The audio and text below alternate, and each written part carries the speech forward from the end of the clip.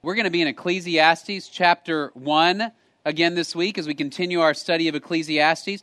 As a reminder, it's right after the book of Proverbs in your Bible. If you are looking for it on your phone, two C's, E-C-C-L, and so on. So Ecclesiastes, there it is right up there. Ecclesiastes chapter 1, verses 12 through 18. I'm going to read those verses as we begin. Ecclesiastes chapter 1, verses 12 through 18. I, the preacher, have been king over Israel in Jerusalem. And I set my mind to seek and explore by wisdom concerning all that has been done under heaven. It is a grievous task which God has given to the sons of men to be afflicted with. I've seen all the works which have been done under the sun, and behold, all is vanity and striving after wind.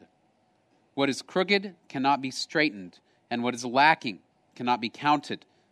I said to myself, behold, I have magnified and increased wisdom more than all who were over Jerusalem before me. And my mind has observed a wealth of wisdom and knowledge. And I set my mind to know wisdom and to know madness and folly. I realized that this also is striving after wind. Because in much wisdom there is much grief, and increasing knowledge results in increasing pain.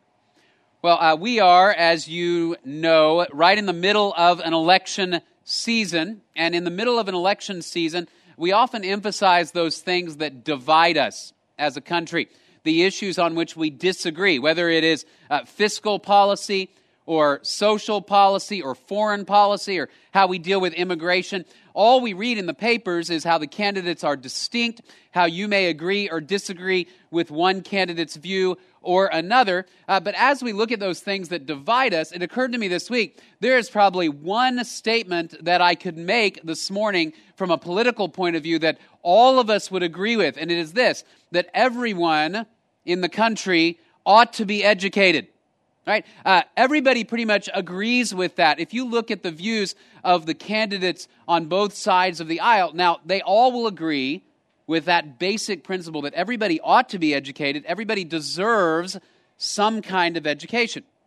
They disagree, of course, on how much education, what ought to be involved in that education, who should pay for that education. There are a lot of factors about education they disagree on, but let me just show you a few quotes from politicians, both candidates as well as our current president, on the subject of education. So here's our current president. President Obama says, if we want America to lead in the 21st century, nothing is more important than giving everyone the best education possible, from the day they start preschool to the day they start their career. Now go all the way to the other side of the aisle. Donald Trump says this, I'm a tremendous believer in education.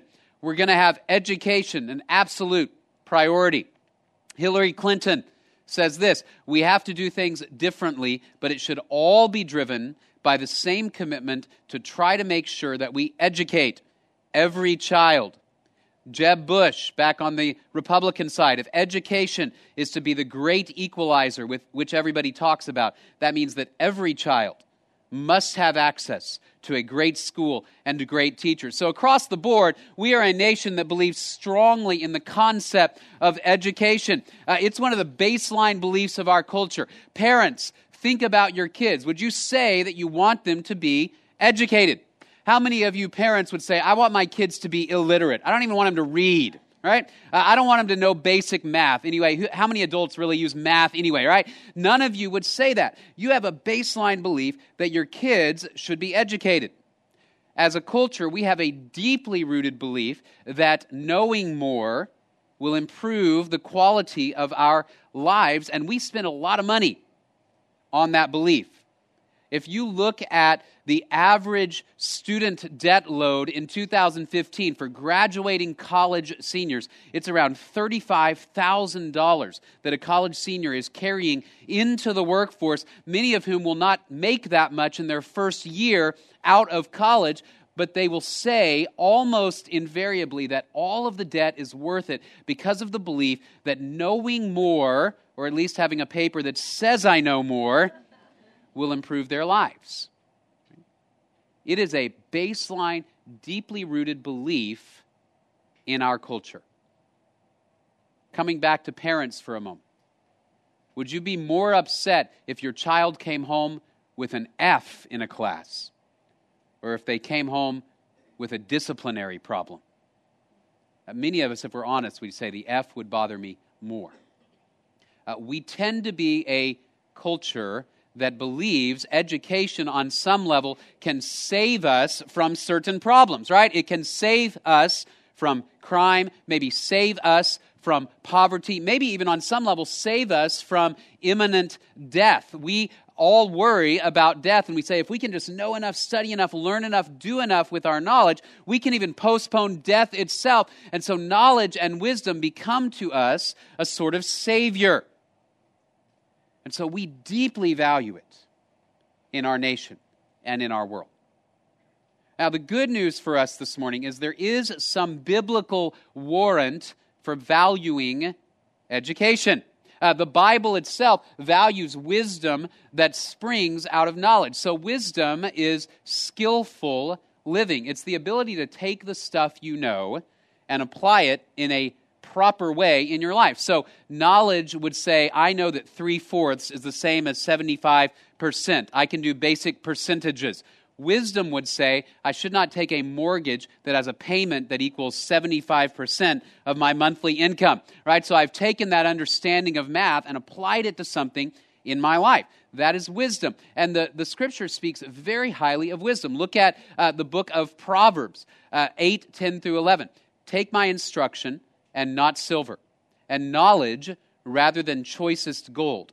For wisdom is better than jewels, and all desirable things cannot compare with her. Now remember, this is written by Solomon, who also wrote the majority of the book of Ecclesiastes. Solomon himself, if you'll remember, was a man who chose literally to take wisdom instead of money. When God came to him and said, I will give you anything that you want, Solomon said, I want wisdom.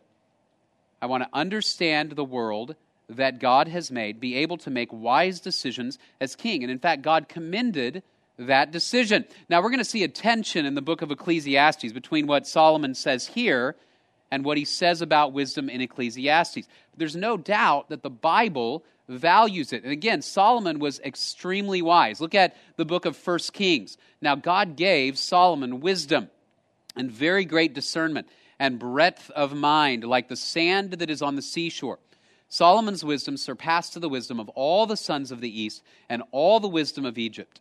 For he was wiser than all men, than Ethan the Ezrahite, He-Man, right, wiser than He-Man, that's something, Calcol and Darda, the sons of Mahol, and his fame was known in all the surrounding nations. He also spoke 3,000 proverbs. His songs were 1,005. He spoke of trees, from the cedar that is in Lebanon, even to the hyssop that grows on the wall.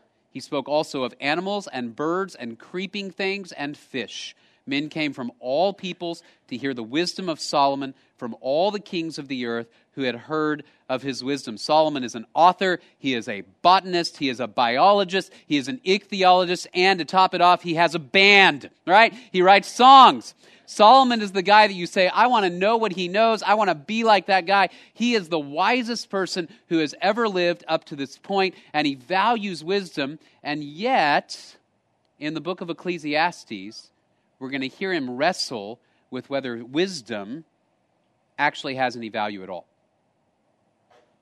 And so there's this tension in wisdom literature between what Proverbs says and what Ecclesiastes says. Not a contradiction, in fact, but a tension. And here's what we're going to see as we go through the book of Ecclesiastes, that like anything else in our life, if we place too much weight on the value of wisdom to be our Savior, it will let us down. If we place too much weight on knowledge and understanding, and we make it our God instead of a tool God has made, it will lead us astray and deeply disappoint.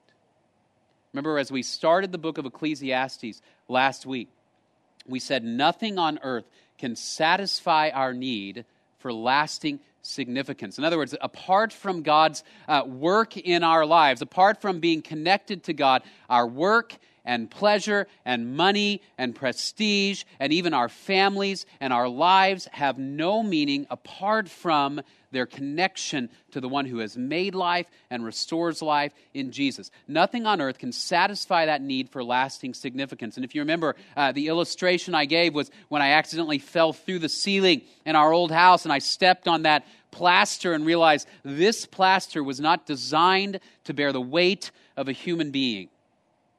Similarly, nothing in our lives is designed to bear the weight of your hopes for eternal meaning and significance apart from God. That includes wisdom. That includes knowledge. It includes your education. Now, some of you are feeling nervous, maybe because you are in year 2 or 3 of a PhD program, and you're thinking, if Matt says today that all knowledge is meaningless vanity, I will leave here crying ugly tears, right? Rest assured, I'm not going to say that. What I am going to say is that apart from our connection to God and His wisdom, everything we would do is meaningless vanity. So that wisdom has value, but its value is limited. Wisdom has value, but we'll see in Ecclesiastes, its value has certain boundaries. And if we try to push the value of knowledge and wisdom beyond its proper limits, it will disappoint us. This is a particularly challenging topic for me because I have always been a person who values learning. I love to learn. I love to read. I love gaining wisdom and acquiring information, not even always so that I can do anything with it, but just because I love to do it. It is something that I enjoy. And the great thing about wisdom is it's equal opportunity. Anybody willing to try and to study and to learn and to humble themselves to submit to what they to those who can teach them, can learn, can develop wisdom. My wife has told me in the past that one of the things that first attracted her to me was that she perceived me to be a person of wisdom, right? And wisdom is equal opportunity. I'm not tall, I'm not athletic, I'm not particularly good looking, but doggone it, I'm wise, right? And so I want to keep a hold of that. So I'm not going to sit here this morning and say wisdom has no value, because the Scripture is clear that it does have value within limits. Just like everything in our life, it's a great tool, but a terrible God. And if we believe that education and knowledge can be our Savior, we are devastatingly mistaken. That's what we're going to see in the book of Ecclesiastes. And as we go through it, ask yourself this question. Do I have that root belief about my kids? Do I believe that the most important thing in their life is to be educated? Or the most important thing in their life is to know and trust Jesus? Or about ourselves? If I could just get the right degree, get into the right medical school, PhD program, whatever it may be, my life will be as I hope it will be. Is it our Savior and our God, or is it a tool God has given us? All right, so wisdom has value, but its value is limited. We are going to look first at the value of wisdom and knowledge. What is the value of wisdom and knowledge? Because it does have some. First of all, as you read through the Scripture, wisdom prolongs life. For wisdom, Ecclesiastes 7 tells us, wisdom is protection just as money is protection.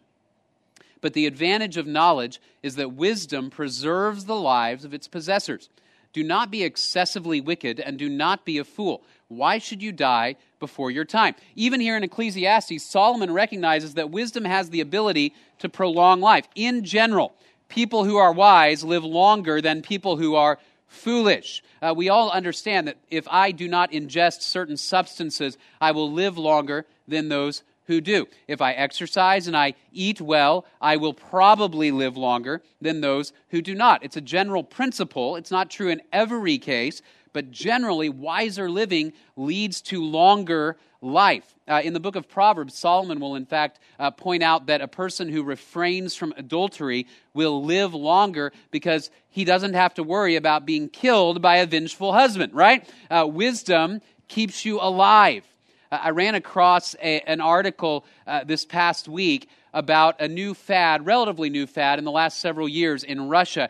Teenagers, they call themselves roofers. And some of you may have read about this, some of you may have not, but here's where they get the term. They climb up on tall buildings and structures with no net, no safety harness, no safety equipment at all, and they walk around on ledges and they hang from high places. And so in the article that I read, they actually had a picture of one of these Russian teenagers standing on this large, apparently aluminum structure that looks like a cross with no harness, no safety equipment. His name is Ivan.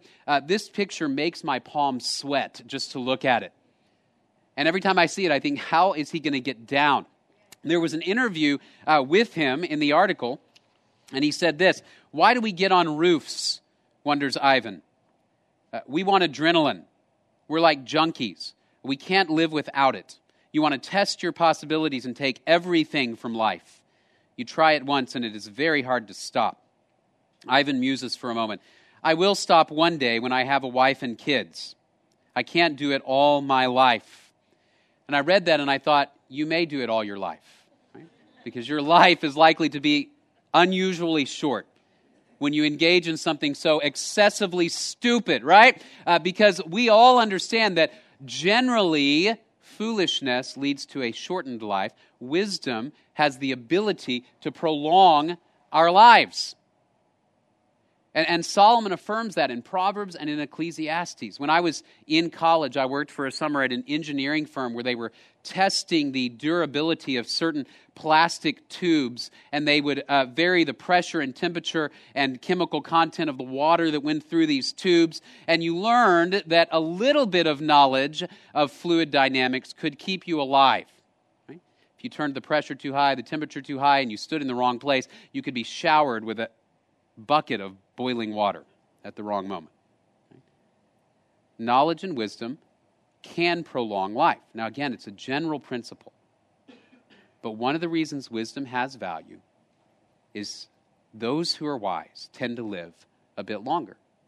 Solomon will also say that wisdom has value because it cultivates success. Ecclesiastes 10:10. "If the axe is dull and he does not sharpen its edge, then he must exert more strength. Wisdom has the advantage of giving success." This is the ancient version of a modern proverb, which is work smarter, not harder. Right? We understand that if you've got an axe and it's dull and you're trying to chop down a tree, what's going to happen? You're going to have to hit that tree a lot more times with a lot more force than if you have a sharp axe. So taking a little bit of time to sharpen the tool allows you to use it more effectively. Same is true of your mind. Sharpening it, developing that tool paves the way for a more successful life in general.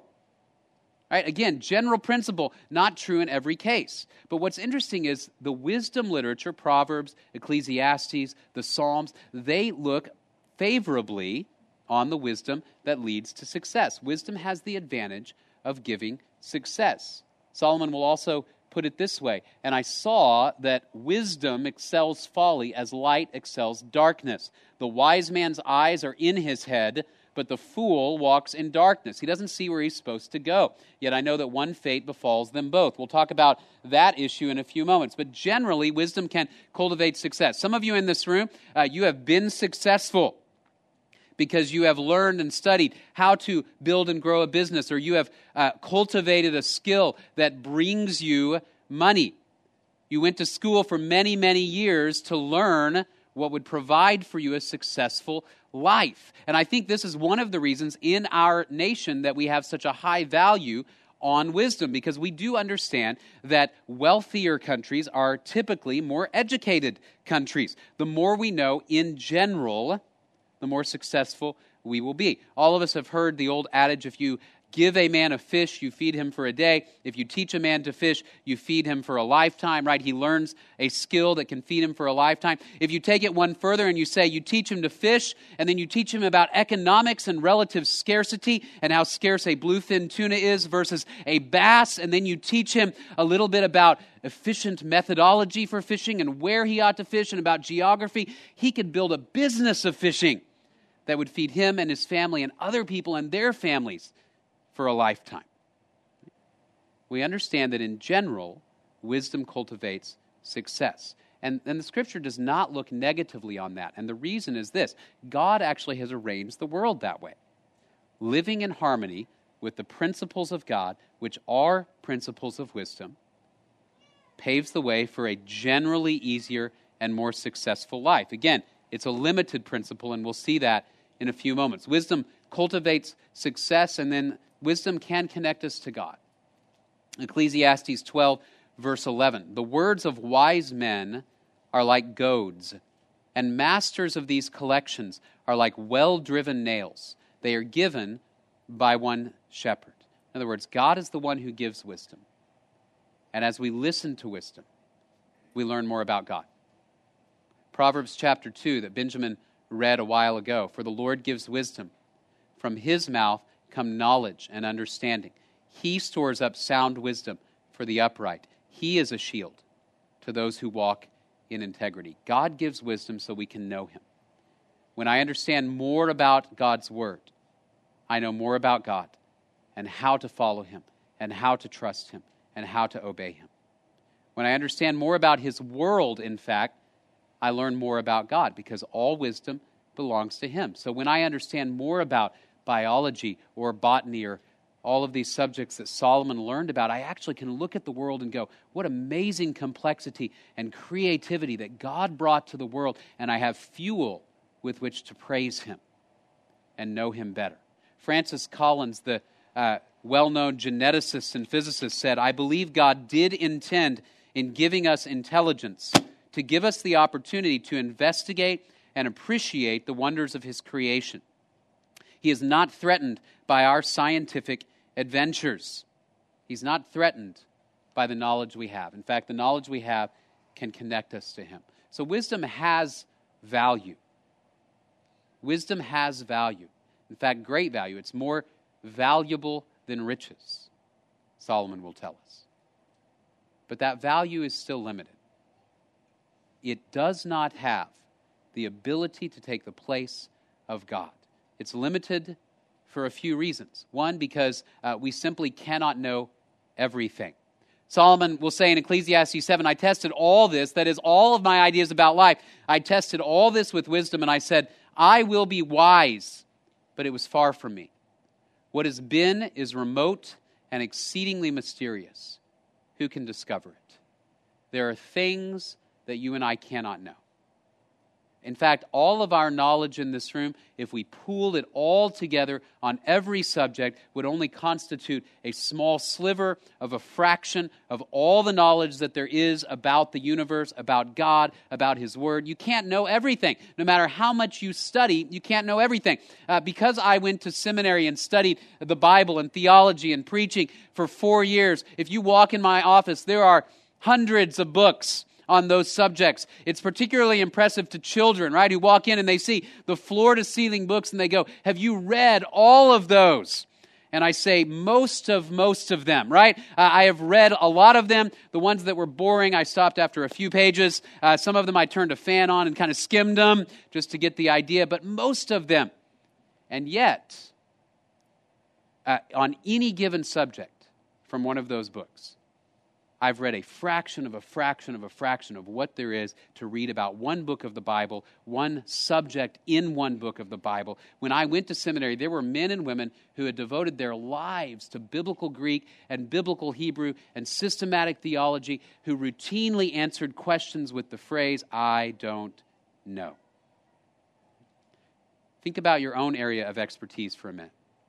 If we were just to pull one out of the air, let's say that you are a podiatrist, you're a foot doctor, and that's what you do. If you are a podiatrist, you went to medical school probably for 4 years to learn all about the human body, to learn all about medicine, and then you did a 3-year residency to learn specifically about how to care for the human foot, and you've studied it, and you know how many bones and muscles there are. And if I made a mistake this morning in saying how many bones or muscles there are, you would catch it and you would know it, and you say, I know more about that specialty than anything in the world, and yet you're probably aware that there's somewhere another podiatrist who knows more than you. And there's probably another one who knows more than him. And even the guy that knows the most would say, I don't know everything, even about one part of the human body. Even the things we know most about, that we pride ourselves in knowing the most about, that we think, I can bring a degree of expertise. Our knowledge is so small because we are finite and God is infinite. And Solomon says, I have spent my life trying to gather with wisdom, and I've only got a small piece of it. You cannot know everything. Wisdom cannot be our God because we are not God. We are deeply limited and finite. So we submit our knowledge to him. Right? We cannot know everything. We also recognize that knowledge and wisdom can in fact cause pain. Solomon says what is crooked cannot be straightened. What is lacking cannot be counted. I said to myself, behold, I have magnified and increased wisdom more than all who were over Jerusalem before me. And my mind has observed a wealth of wisdom and knowledge. And I set my mind to know wisdom and to know madness and folly. I realize that this also is striving after wind, because in much wisdom there is much grief. And increasing knowledge results in increasing pain. Anybody ever learn anything you say, I would rather not have known that? Because I recognize that the more I learn, the more I realize how broken and sinful and unfixable in some ways, apart from God, the world is. When my oldest daughter was about 5, we went to Blockbuster, a business that no longer exists, but we went to Blockbuster one day to rent a movie, and we pulled up outside this building, and Shannon walked in to get the movie, and I stayed with our daughter in the car, and I didn't realize until after we had pulled up next to the building that there was a poster on the side of the building for a movie, and there was a terrible image on the poster, and the title of the movie was Drag Me to Hell, right? And it said it right there in front of our car. To make matters worse, Elizabeth was starting to learn to read. And so I'm looking at this thinking, please don't notice, please. And then I hear from the back seat, Daddy, and I think, oh no. She goes, what does drag me to hell mean? Right? And I thought, why have we taught her to read, right? Why in the world did we teach her this skill? Because sometimes the more you know, the more you're aware that some things cannot be fixed apart from God. The world is sinful. The world is broken. I cannot fix the human heart. I cannot do away with injustice, no matter how much wisdom and knowledge I have. And that can lead me, as Solomon says, to increasing pain. Some of you have decided to learn deeply about the upcoming presidential election. And the more you read, maybe the more distressed you get, because you say, the problems facing our country and our world seem massive, and nobody knows how to fix them. And the more you learn about the candidates and our world and the problems, the worse you feel and the deeper you sink into despair. But you keep reading, don't you? Maybe if I learn a little more, I'll figure out how we're going to fix all this. And Solomon says that attitude is a striving after the wind. Knowledge and wisdom will never lead to the redemption of humankind or the redemption of the world or the cessation of sin. Only God can provide that. Because God is the one who knows everything, and God is the one who has the power to resolve all the problems. So as we dive into wisdom, it leads to sometimes increasing pain. And what that ought to do is drive us to an increasing trust in God to say, I cannot fix this. This world is broken, and we need you. You cannot know everything. Knowledge can lead to increasing pain. And here's really the big issue in the book of Ecclesiastes. Wisdom cannot overcome death. Wisdom cannot overcome death. Solomon says, then I said to myself, as is the fate of the fool, it will also befall me. Why then have I been extremely wise? So I said to myself, this too is vanity. For there is no lasting remembrance of the wise man as with the fool, inasmuch as in the coming days all will be forgotten, and how the wise man and the fool alike die. So I hated life, for the work which had been done under the sun was grievous to me, because everything is futility and striving after wind. If I chase wisdom and knowledge apart from trust in God, then eventually I'm going to realize this. No matter how much I know, no matter how wise I am, like we said last week, one day they will bury me in the ground. My money will go to someone else. My job will be taken by someone else. My accomplishments will fade away. And at best, I will be a footnote in history from a civilization that no longer exists in 1,000 years. And so Solomon says it's meaningless striving after the wind because everybody dies. But you'll remember, we also said Solomon doesn't know everything yet. Solomon doesn't know, in fact, something we in this room know, which is that the resurrection of Jesus Christ overturned death.